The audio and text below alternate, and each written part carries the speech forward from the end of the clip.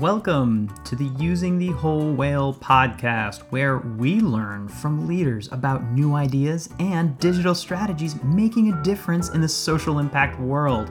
This podcast is a proud production of Whole Whale, a B Corp digital agency.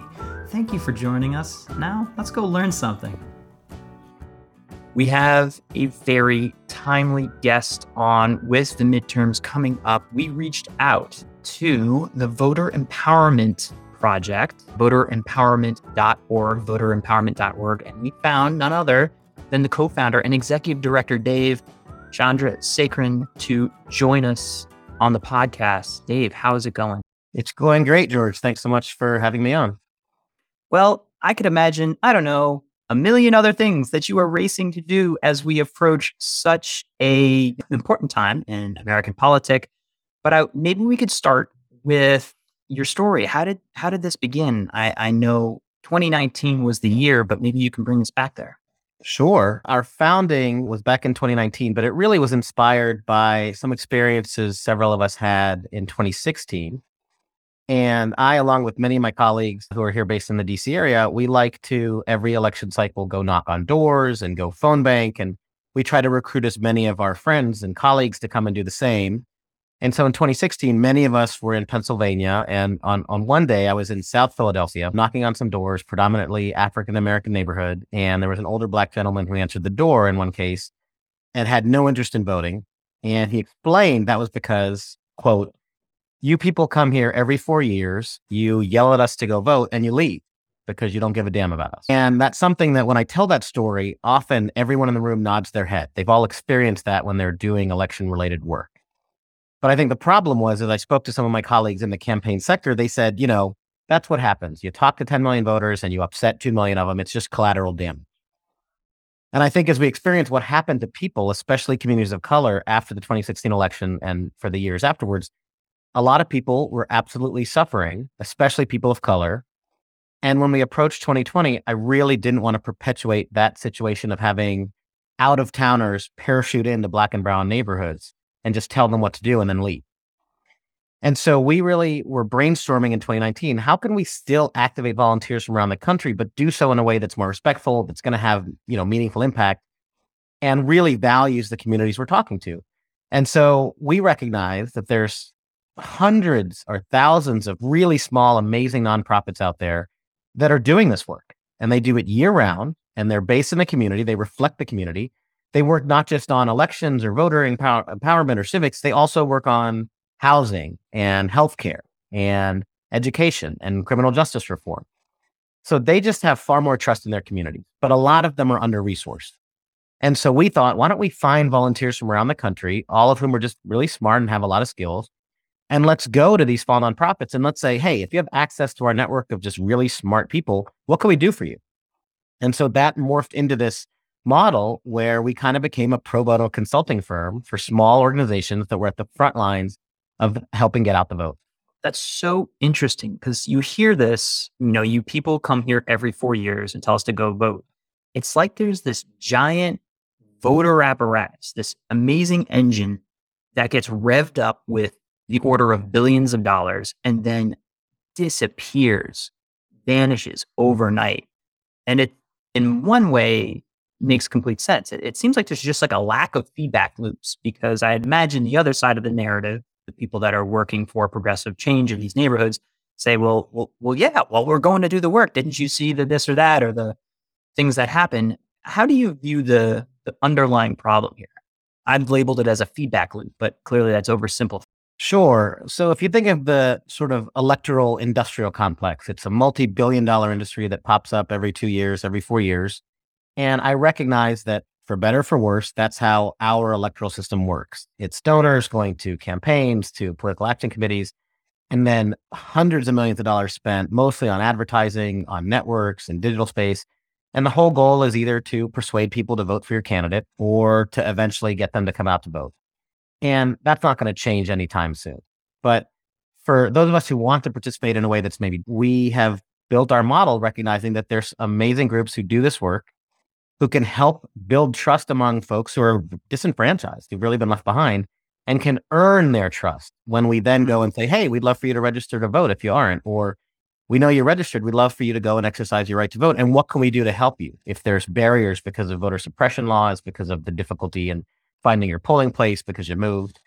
And I wish there was more emphasis on that to the larger, broader area that's working on elections to realize that investing in these groups and doing so not just every 2 years or 4 years, but year round, that really helps. A lot of these groups report that funding comes, the summer before an election.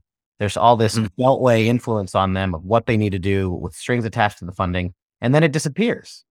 And so they hire people and then have to fire people and then find new ones again. And then, and one thing I'm very thankful of is that a lot of the philanthropic community who cares about civic engagement and democracy have really moved more to this longer term investment in these kinds of organizations, multi-year grants that are big enough that they can hire and train quality staff, that they can use some of that money to invest in the community through outreach and events.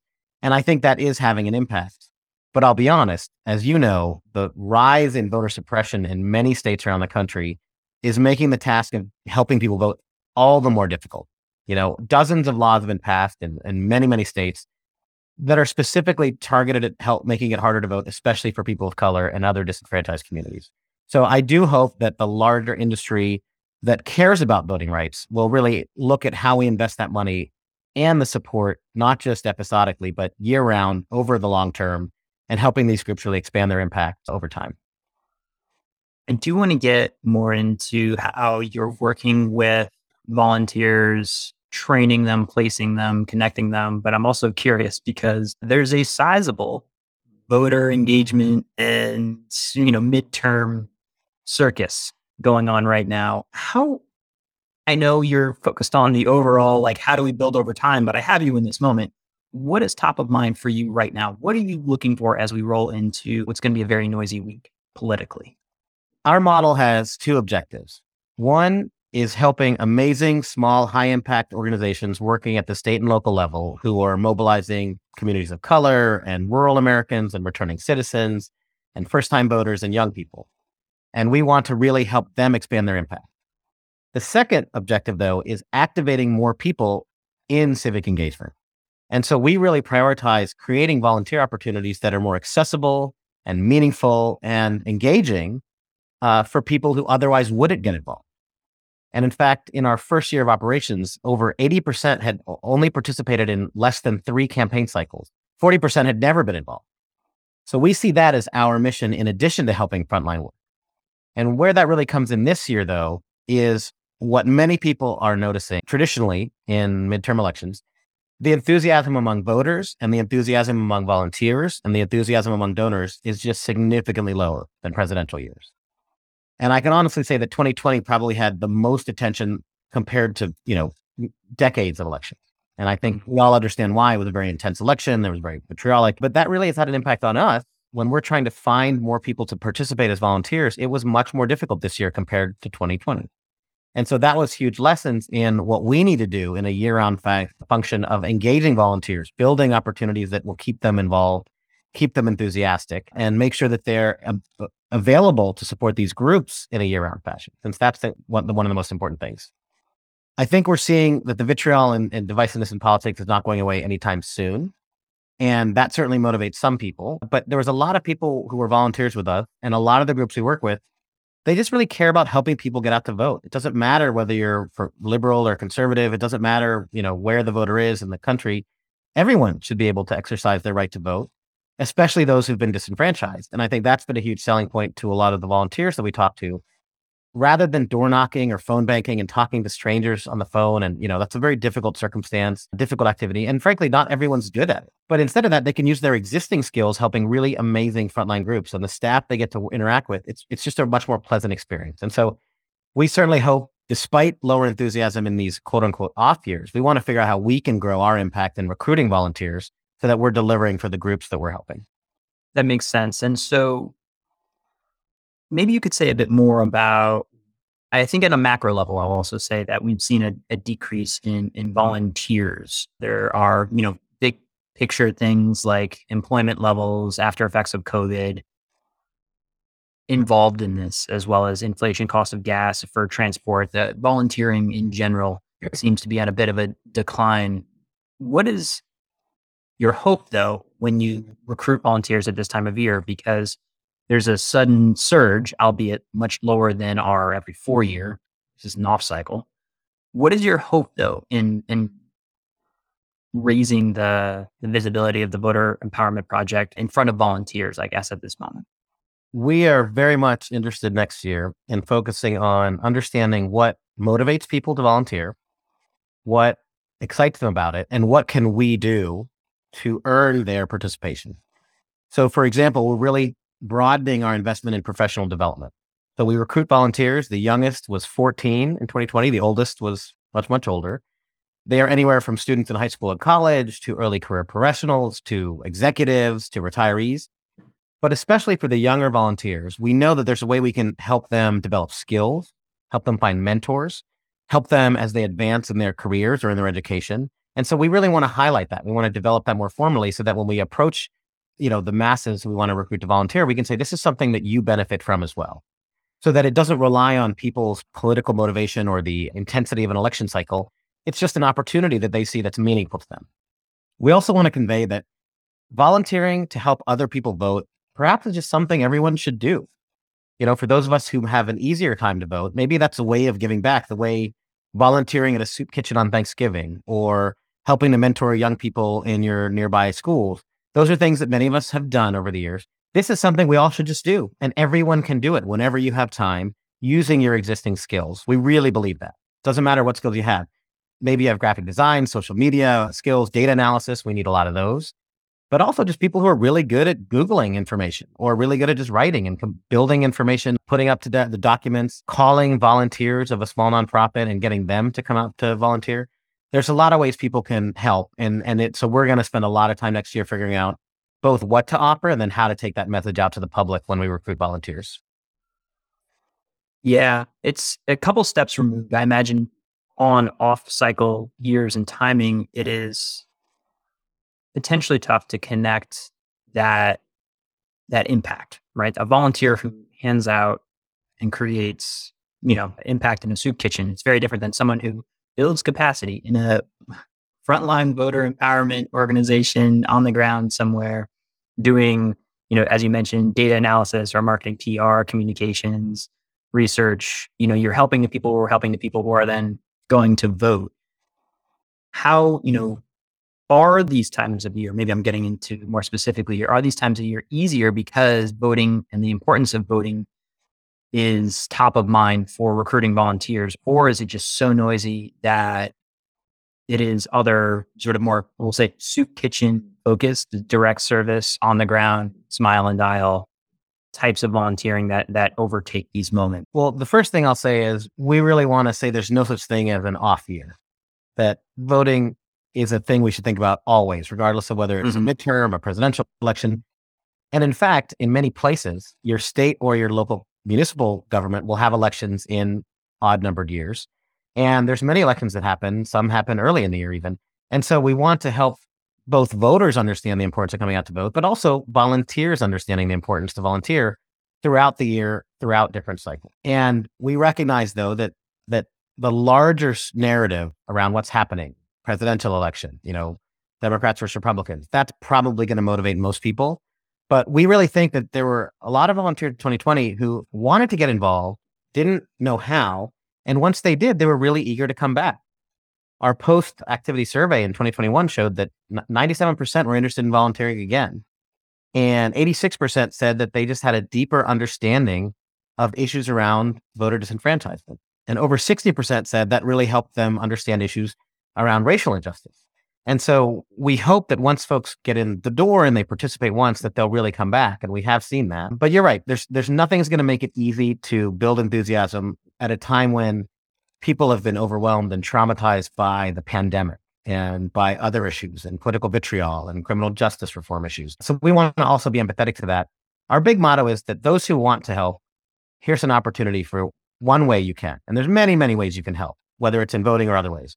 We just want to create a very attractive one for the people that it'll benefit and who would like to get involved. And so that's really on us to make that volunteer opportunity attractive.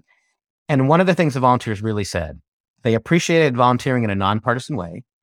they appreciated working with these frontline groups, most of whom are led by staff of color, who are just genuinely amazing people.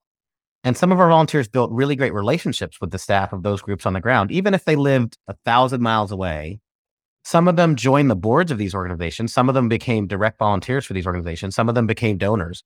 So I really think that experience is one that makes it worthwhile. And we hope to really amplify that message by saying, here's this great opportunity, not just to help the public, but really to help you as well. I really am interested in how you're crafting this volunteer experience, clearly based on the, exit polling, the surveying that you're doing of volunteers that are part of this. It is working. How many volunteers have gone through this process? Can you give me an idea of some of the numbers? And then as much as you can, like what kind of impact can you tell these volunteers are having, given the wide range of services that these volunteers are then providing to frontline organizations? Since the start of 2019, when we launched, we've had, close to 500 people sign up interested in volunteering. About a half of them eventually ended up participating, getting onboarded, getting involved in a project. But I'd say about 180 or so have been like really active in delivering services. And we certainly hope in the future to double or triple that number once we expand our capacity. We know that for most volunteers, it's really hard to balance their work commitments and other things going on in their lives during a pandemic, childcare, a lot. And that's why we allow volunteers to volunteer when you have time. Do you have a couple hours this week? Great. If there's a project that needs someone to help edit a newsletter and you have time to do it, great, do it. And then if you're busy for a month, that's okay. And when you're free again, come back and we'll offer what other projects are around. We also want to make sure that the groups we're helping are able to receive our help without adding burden to them. And that's why one of the most important things we do is we manage the delivery of services. A lot of groups match people, they match volunteers to organizations, and I think that model absolutely works as well. But we wanted to be careful because we didn't want the organizations to have an additional thing or additional person to have to oversee. So we just get the info from an organization. Let's say they want to update their website. They want new information on their civic engagement page. They just don't have time to research it. They don't have time to upload it. We'll find a volunteer who can do the research. We'll find a volunteer who can then take that information and write copy to go on the website. And then we'll find a website expert who can then take it and put it up online. Maybe a graphic design volunteer will create some great graphics with it and add it to that webpage. And so, multiple people are working on a team and we can get this done in maybe a week. And if folks want to go out and hire people, if they had the funds, that could take, 3 weeks just to sign the contract and then months of meetings and then maybe it's updated. So we really value our rapid response process to help these groups who are in need, who just don't have the time or capacity to do it in-house. This is such an important point, and I'm really happy that we're turning towards it because I think there's this myth that all you have to do is point a volunteer at a nonprofit and boom, good things happen, ignoring the amazing amount of project management, organizing, messaging, and generally corralling of volunteers to have an actual workable product created. Maybe you can dig a little bit deeper into how this actually works, because it sounds like you are effectively running an agency that is leveraging volunteers to have finite deliverables that can be relied on by these organizations. Like this sounds like a PM circus. What is going on? How are you doing this? So we often describe ourselves as a pro bono consulting firm for small, under-resourced voting rights organizations at the front line of voter engagement. But I think that sounds a little corporate. So we really consider ourselves an organization that gives free technical assistance in a way that is tailored to what an organization drives is their needs. But you're right. Managing all of the different projects is an enormous Herculean effort, and it's not insignificant. And that's one of the reasons we're really aggressively trying to raise more money from foundations, from donors, so that we can hire more staff. It really just comes down to having good people who are organized, who can help recruit volunteers, who can help identify the great frontline groups that are doing voter engagement, and then who can help assign the volunteers the work. But the most important is following up and making sure the services get delivered, especially since volunteers are donating their time. It's not like they're staff. It's not like you have that ability to sort of really just directly have that authority to sort of order them to get certain things done. You're really asking for favors, which is why we're very supportive in helping anytime a volunteer needs help or needs information from the organization. we can help facilitate that if needed. Anytime the organization feels like a volunteer maybe isn't responding, we'll step in and figure out what's going on and just want to make sure that soup to nuts, everything gets done. And that's we pride ourselves in delivering things on time and in a satisfactory fashion, in a way that's equal to or better than what a private sector consulting firm would do, because these groups deserve that. They don't deserve second tier service.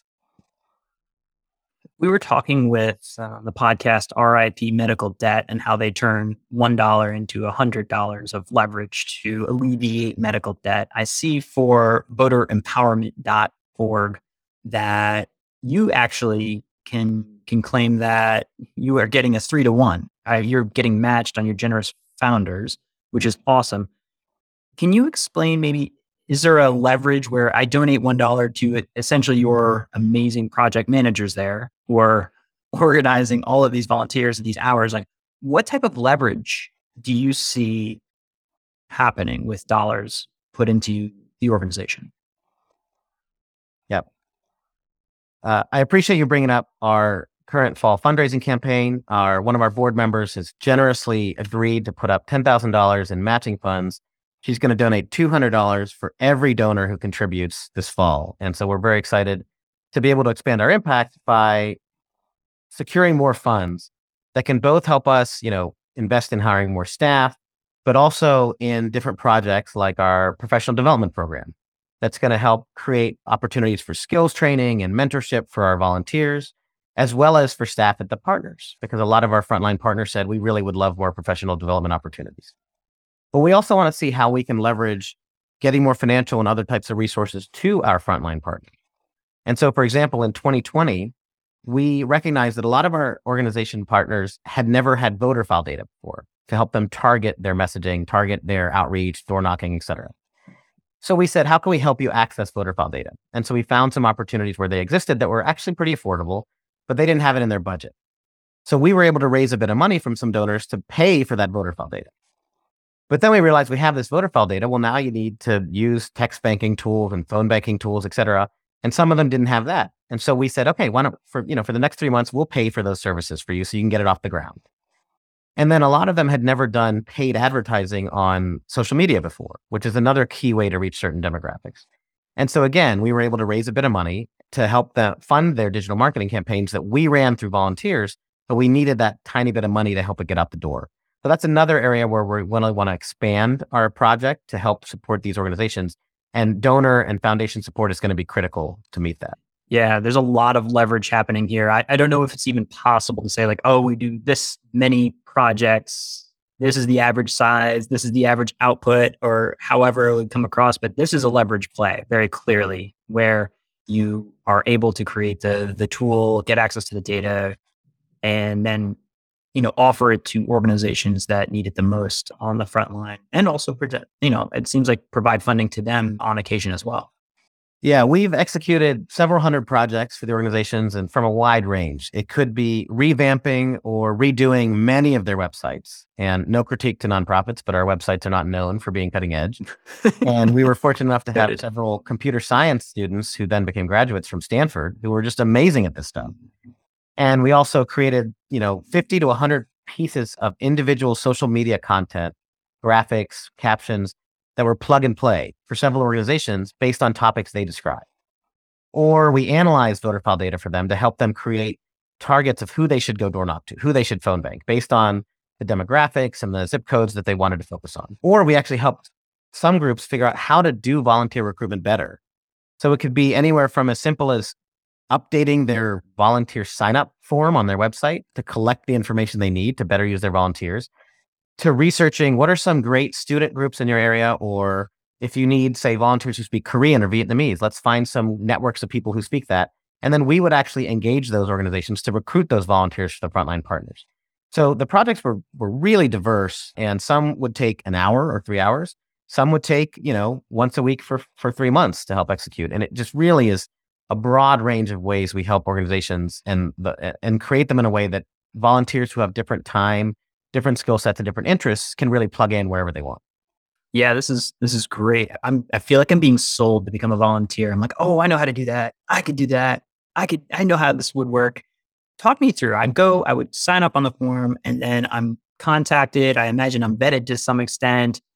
What would my experience be? And I guess maybe it also depends on the time of year, because right now, let's just be honest, you're volunteering to like work for the next week. This is not the, maybe the right flow, but big picture, if you care about voter engagement, it seems like a great use of energy and skill. So walk me through what that's, onboarding. What does it feel like? What does it look like? Well, first off, George, I absolutely would like to recruit you to come volunteer. And I know several groups have been interested in launching podcasts, but your expertise would be very, very well received. Oh, yikes. So in terms of the process, if you find our website, voteремpowerment.org, you can click there to sign up to volunteer.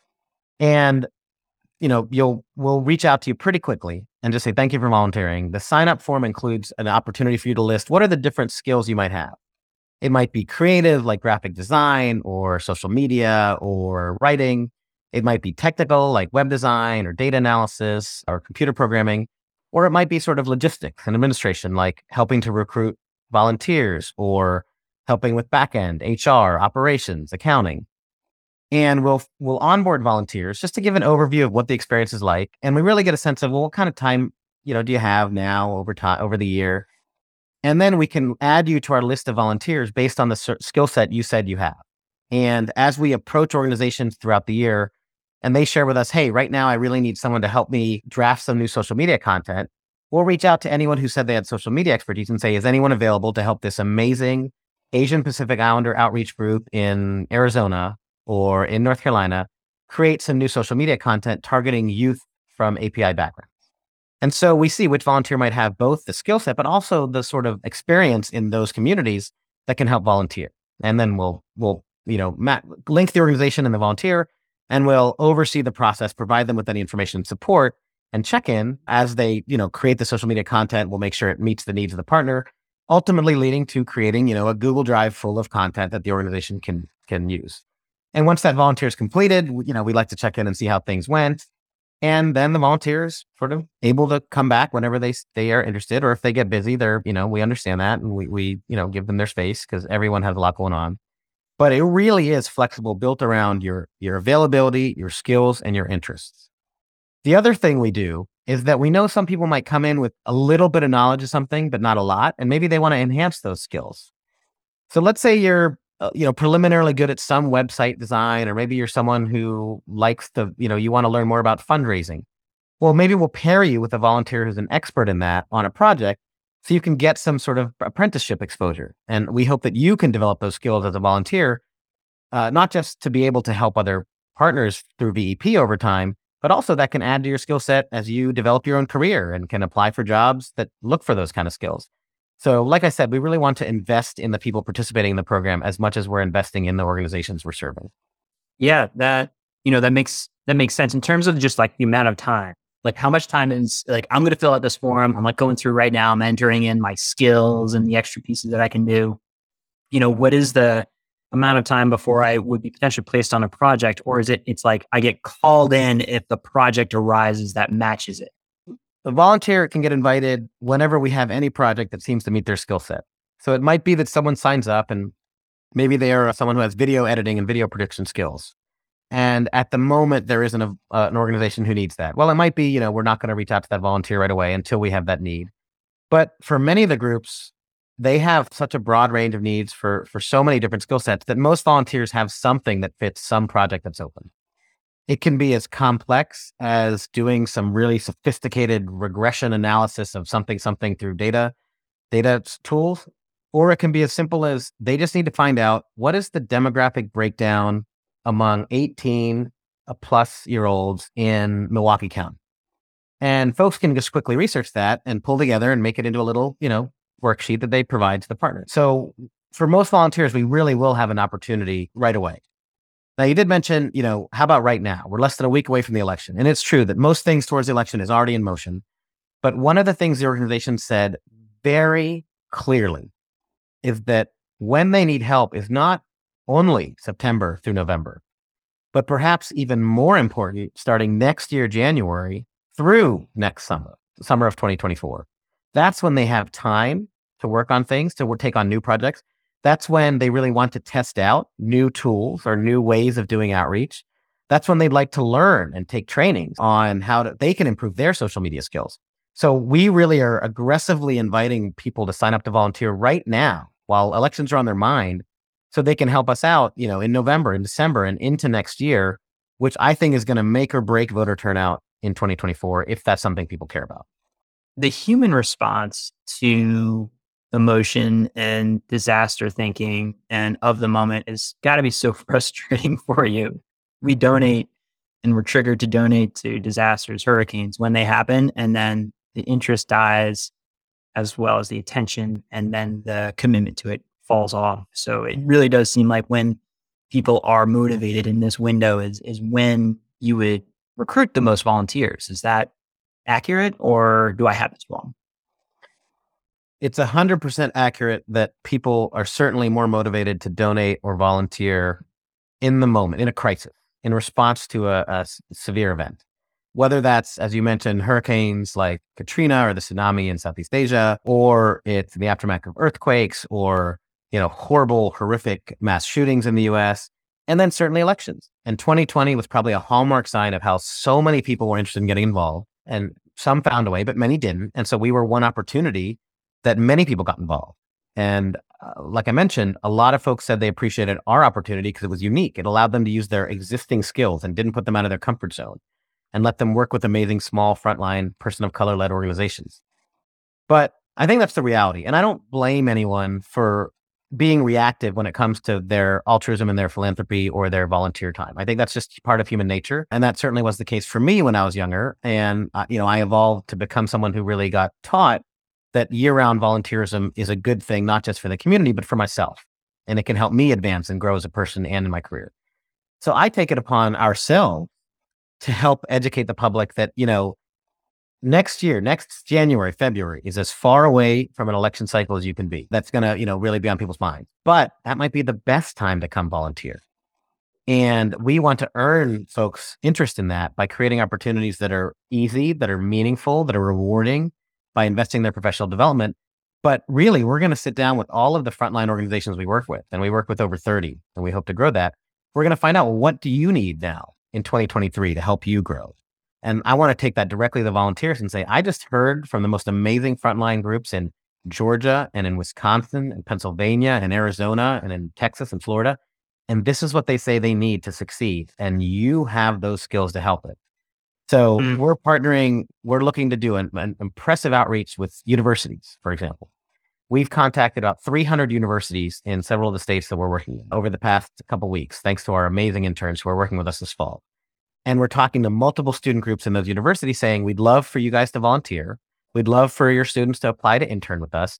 And we'd love to invest in those students so that they're getting something out of this. And we think that'll be a huge opportunity to both support young people, but also create a pipeline among them to become future leaders in civic engagement. We want to reach out to mid-career professionals, so folks who might be lawyers or data analysts or web designers, and say this could be a very easy way for you to complement what you're doing in your day job with a little bit of just rewarding altruism out there. And maybe that'll even help you build some connections and build relationships. And then there's a lot of executives and a lot of retirees who have an enormous amount of skill. And especially the retirees have a lot of time on their hands. And saying, here's a great way you can help positively impact our country at a time when democracy is under attack. So I'm cautiously optimistic that we'll be able to recruit more volunteers despite, this year's lower enthusiasm, as we really invest in what we think is going to matter to the volunteers. One more important part of the puzzle. I mean, you're dealing with a two-sided marketplace, which is notoriously the hardest, where you're finding volunteers, but also the projects, the types of projects structured in a way that are, packaged so that a volunteer can actually plug in, play. But more importantly, you mentioned the 30 community-based organizations, as I understand it, that you have, and you have built trust with, because, that is really where the actual impact occurs. Maybe you can talk a little bit about how you recruit them, how you work with them to find those types of projects, and even like what is the most common project you see coming in 2023? Yep. In late 2019 and early 2020, I just researched, civic engagement organizations in the many states we were focusing on. And I could tell you, it was an enormous amount of research. I built a very impressive list of 300 plus organizations, and I just cold emailed. And then I had emailed them a second time, and then a third time. And I got a response rate of maybe about 10%. But even that was 20 plus organizations. But I heard from one of our, the first organization we worked with, an amazing group in Michigan called API Vote Michigan. The director has since joined our board, and she's lovely. Rebecca, she's just been an amazing partner. She told me, I got this email from you for free help in communications and social media and web design. I just didn't think it was real. It seemed too good. No, definitely fake. Definitely fake. Here's yeah, sure. Where's the catch? Where's this, And so you're right. We really had to earn the trust as a new organization that at the time was grassroots. We weren't incorporated at the time. We were just I always say we were just a bunch of nerds with a Google spreadsheet. And we were eventually able to earn through, having her on board, having a couple others during our pilot phase, having them be able to give us quotes that we used in our email outreach to other groups to show that we were real. And so over time, we built up, we built connections with several groups. But the most important thing that we learned from them was that they really didn't want to be told what to do. And I think that's a very common relationship between Washington, D.C. and community-based groups out in the field, is a very didactic relationship. And that's not what we were. We were wanted to hear from them what their needs were. But the other thing they told us is that we would give them a list of ways we could help. And they said, I didn't even know I could access voter file data, or I didn't even think about creating video ads to post on social media. So we didn't know what we didn't know until VEP came and showed us the opportunities. And that I really take pride in, that we were able to help expand their scope of what they wanted to do to impact other entities out there. We were fortunate enough to then get incorporated last year. We joined a fiscal sponsor that handles all our backends. And now we're a formal nonprofit C3. We have our web domain. We have our formal emails. So that really helps in our outreach now. And I can assure you, I haven't had as much difficulty getting organizations reaching out to me lately. Many, many want help. And so we're actually in the opposite circumstance where we have so many projects that need to be done and not as many. Oh, interesting. All on. But again, I think that's the heat of the election cycle, because we really ramped up in the summer and fall. And I hope next year, as we are past the election cycle, we have a bit more time to both grow our volunteer network, to invest in them, but also work with the organizations. They don't need a 3-day turnaround on something after the election the way they do now. So after the election, we can take a writing project on, and it's okay if it lasts 3 weeks, or we can do a web design and it's okay if it lasts a month. And that'll just help increase the number of volunteers who can participate, since it'll fit their schedule more. That makes a lot of sense, but also sounds like a lot of work. But that's where the leverage comes in, right? That right there is, building that trust, packaging, productizing the types of ways that VEP can support via volunteers, and then move those projects forward. I mean, it's really impressive. And I will say, I'm sold. I hope I don't offend you. I literally did the whole submission of my form as a potential volunteer. So maybe I'll be doing a follow-up on my actual experience, because this makes a lot of sense to me. I'm always satisfied and happy when I hear a new volunteer signs up. It's very exciting. And I am shameless in recruiting anyone and everyone in all of my personal, professional, and social engagements. So I'm very thankful for you to sign up. I should have known when I entered into this podcast that this would be the net result. Before we move into the rapid fire, any final thoughts, notes on the upcoming midterms, the chaos, confusion, or what you see with the organization? I'd say two things. One is, as someone who's worked both in the voter engagement volunteer side, but also on the policy side, trying to pass the Freedom to Vote Act this past year, that I would argue that democracy is under attack now more than it's been in well over half a century. And I haven't been around for half a century, so I've consulted a lot of folks who were around when the Voting Rights Act and others, Civil Rights Act, were passed. And they absolutely agree that the vitriol and divisiveness we have now is very scary.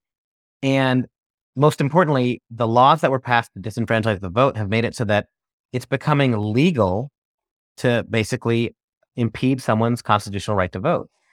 And so we really just hope people recognize that and are able to step up, again, with whatever they can. So my second point is, when it comes to the Voter Empowerment Project, we believe strongly that everyone can help in at least one of three ways. You can volunteer, you can donate, or you can share. Now, we'd love for you to volunteer, but not everyone's schedule allows, or maybe that's not meet their interest. But then would you be considering making a tax-deductible donation of $25 during our fall fundraising campaign, where, it's going to get matched by $200?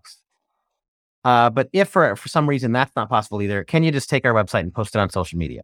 Say you heard it on this podcast, sounded like a neat opportunity. Maybe you know a few friends who have skills in graphic design or data analysis or web design or writing or fundraising. can you email them real quickly and say, hey, check out this website? And we really feel like everyone can do at least one of those three things to help us try to preserve democracy. And I'm not being hyperbolic. It's scary to think about where this country could be in 10 years or more if things continue in this way. So I'm just hoping we all can do our part and step up in whatever ways we can. Yeah, capitalize on this moment of compassion and concern for the actual work that needs to be done with the organizations on the front line. Makes a lot of sense to me. All right, moving into rapid fire. Here we go. What is one tech tool or website that you or your organization has started using in the last year? We recognized that doing everything off of spreadsheets was not possible. And so, especially for managing all of the individuals who've donated to us and others, we went to a very simple but very accessible CRM called Action Network. And a lot of nonprofits start there. There's, bigger ones and more sophisticated ones that are more expensive, but it's really proven to be a very great entry level one for us to really get the humans we work with into a more manageable circumstance, so we can engage with them better, but also keep track of who's involved with Voter Empowerment Project. What tech issues are you currently battling with? The single biggest tech challenge we've had is being effective at project management tracking. So we've been using spreadsheets primarily, and I think we were lucky enough to have some pretty smart data people who created really sophisticated formulas in our project management spreadsheet. So it is very functional, but we recognize the need to move over to more sophisticated project management tools. And we're actually in the process of doing so. We have a contractor who's bringing us on to Monday.com in the next week or so, one of many that's out there. And we definitely recommend to small nonprofits that these tools, the one that fits your budget, the one that fits your needs, I really do think that they have a return on investment. And so we're excited to transition over to that. What is coming in the next year that has you the most excited? I do believe that one way or the other, the elections will motivate people to get more involved in democracy, or at least I'm cautiously optimistic.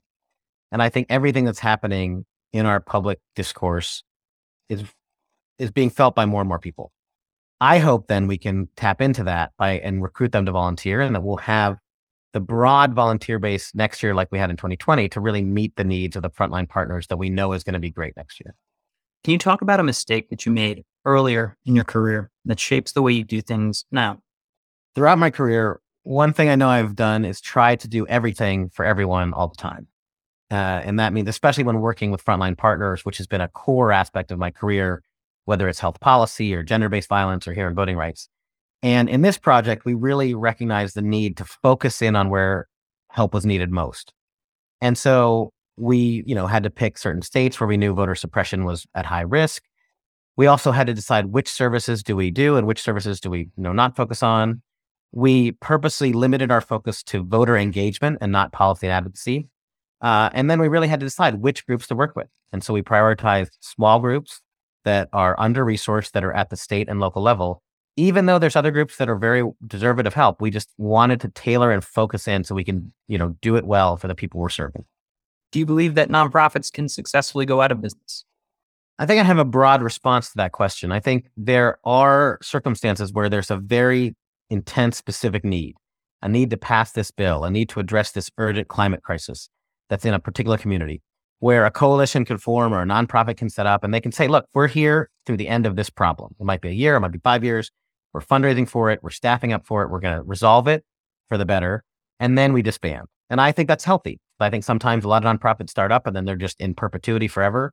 And then they're just fundraising forever. And then they just become part of the milieu. But I do think a lot of the other nonprofits that are built to solve some of the most intense issues of inequity, both domestically and internationally, I just don't have optimism that we're going to solve most of those issues anytime soon. And so sadly, we do need those nonprofits to exist and to fundraise and to have staff over the long haul as we try to solve really big problems with really great solutions. Do you think the Voter Empowerment Project could successfully go out of business? I will happily, close up shop of the Voter Empowerment Project if and when every person is very able to exercise their right to vote in an easily accessible way. I think the trend is heading in very much the opposite direction. And so, the main reason for us incorporating is because, we check, is there a need for this model long-term? Is there support for it? Does our frontline partners think that they need this help going forward? And the answer was absolutely yes. So for as long as we can be helpful, we'll be around, as long as we have the funding to do so. But if and when voting becomes as easy as it should be in the country, I will be the first person to close up our shop, free up our web domain for anyone else, and for us to go focus on the next big problem. We won't be holding our breath on that, but aspirationally, I like it. If I were to put you in a hot tub time machine back to the beginning of your work with the Voter Empowerment Project in 2019, what advice would you give yourself? A few things. One would be start earlier. We certainly were aggressive in our thinking in 2019, but we should have started earlier. The second would be to build relationships with formal entities sooner, whether that's national organizations or especially universities. It wasn't until later that I really realized how much students were an amazing source of volunteers and have unbelievable skills: social media, web design, writing.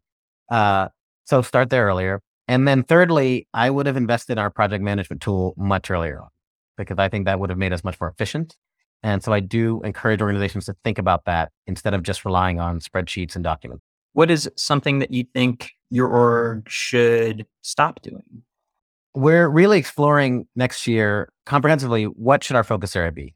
Do we continue exactly how our model is? Should we expand the organizations we work with? Should we expand how we help? Should we look into charging money for our services? I think one of the things I think we've been good at is making sure we don't have mission creep. And so I want us to resist that urge as much as possible, because we've all heard the great need from the frontline organizations. And so far we've been able to resist. I think there's a temptation to want to do more and to expand outward in a way that might stretch us too thin. And so that's one thing that I'm really hoping we avoid doing. If you had a magic wand to wave across the industry, what would it do? I would absolutely love more organizations to make good on their commitments to DEI. I think there's a lot of talk and a lot of great language on websites about wanting to diversify their staff and wanting to ensure that more funding is going to under-resourced organizations from historically, underprivileged communities. I think it's starting. It's nowhere near where it should be. And so I'm the kind of person that wants to have this job, but if there's a great person with lived experience that really has a better way to fit, I want to be someone who'll step out of the way and let them take the reins. And I just hope more people in the movement will recognize that one of the problems is who's in charge. And if they're willing to step away, that might actually help advance the cause. How did you get started in the social impact sector? It's interesting because my college focus area was actually biology. I was really into the hard sciences and life sciences and wanted to pursue, medicine over time. But before I applied to med school, I actually did an AmeriCorps program in Boston for 2 years, working with young people in Boston, as well as focusing on healthcare advocacy in Massachusetts. And I got hooked. I loved the advocacy area. I loved the organizing side. I loved the policy side. The thinking part of my brain loved problem solving. But the human side really loved working with people, especially people who were facing challenges. And so that really stuck to me. And I ended up going to med school, and then halfway through I ended up quitting because I really missed the advocacy side. So I'm coming back to it. So I thank AmeriCorps so much for that experience. What advice would you give college grads currently looking to enter the social impact sector? I think broadly is that really identify what is it you care about in terms of issue. Is it healthcare? Is it climate? Is it criminal justice reform? Think about the ways what you like to do. Is it social media? Is it writing? Is it fundraising? Is it policy? Is it organizing? And then reach out to as many people as you know that are in the field. Not everyone likes to take on college grads as mentors, but many people out there are happy to talk to you. I'm happy to talk to folks to just give them that advice. I will say this right now, when you look at the job boards, if you are in development or you're in digital strategy, those are the two things. Well, you will be employed for the next 10 to 20 years for sure. So if that's something you're interested in, I definitely recommend going into fundraising, going into social media, and digital strategy. What advice did your parents give you that you either followed or didn't quite follow? I think at a young age, certainly there was a lot of pressure to do well in school and to make money. And I think over time, I've been able to help my parents understand how great it is to be in sort of progressive nonprofit advocacy. But I think probably most importantly, they're just very into family and community and just sort of, loving respect and honoring people in your life and, contributing that way. And I absolutely think I channeled that to the broader community at large. I will say the advice that I'm not taking that they would be mad at is going to visit them more. And so I know I need to do that. Thanksgiving coming up, so I'll be sure to go and see them. Gotta go visit. Have you called your mom? Yes, we talk periodically, not as much as they'd like, but they've actually over the years have become a lot more active in social justice issues and fundraising and donating. And whenever they sort of do something progressive or they donate money to a candidate or they, knock on doors, my mom will always text me excitedly. And so it is heartwarming to see sort of how we've both, we kind of share those interests in sort of supporting the community. That's awesome. Also, shout out to my mom who's probably listening to this podcast. Hi, Mom. Alrighty. Final hardball question. How do people find you? How do people help you? Please check us out at voterempowerment.org. As I mentioned earlier, there's 3 ways you can help, that anyone can help. You can volunteer, you can donate, or you can share. So please sign up to volunteer. I promise you the opportunities will be fun. They'll be interesting. They'll be meaningful and rewarding. And we invest in you so you can grow your skills. If you can't do that, or in addition to, can you please donate? $20, $25, $100, whatever you can spare. Our generous board member is matching every donation with a $200 match. And so we hope to get as many donors between now and the holidays. And then lastly, can you share our website? Can you share our social media? @EmpowerVoters on Twitter and on Instagram, and voterempowerment.org is our website. We just need more people to know about us, to know that we exist, because we know once folks find out about us and get involved, they really do appreciate our model and what it sort of allows for them to do as a volunteer. And we just need to get that word out more. And we really appreciate everyone helping us do so. There you have it. Share either your time, your treasure, or your tweets. Do it. I love the skill-based approach to a massive problem facing democracy in our country. I wish you all the best, and I thank you. Thank you for the work you do. Thank you, George, so much for having me, and thank you for doing this innovative podcast. I always appreciate it when folks in the media really prioritize bringing folks on board who can talk about, movement building. And so thank you so much for what you do.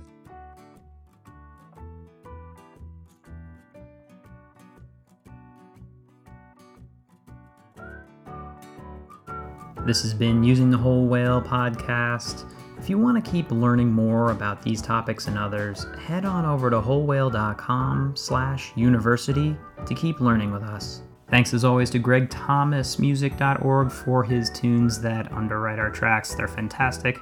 Hope you're doing well, Greg. And just a reminder, subscribes really help us on any platform that you listen to us on. Please give a thought to click and subscribe, and maybe even a comment, because we like hearing from you.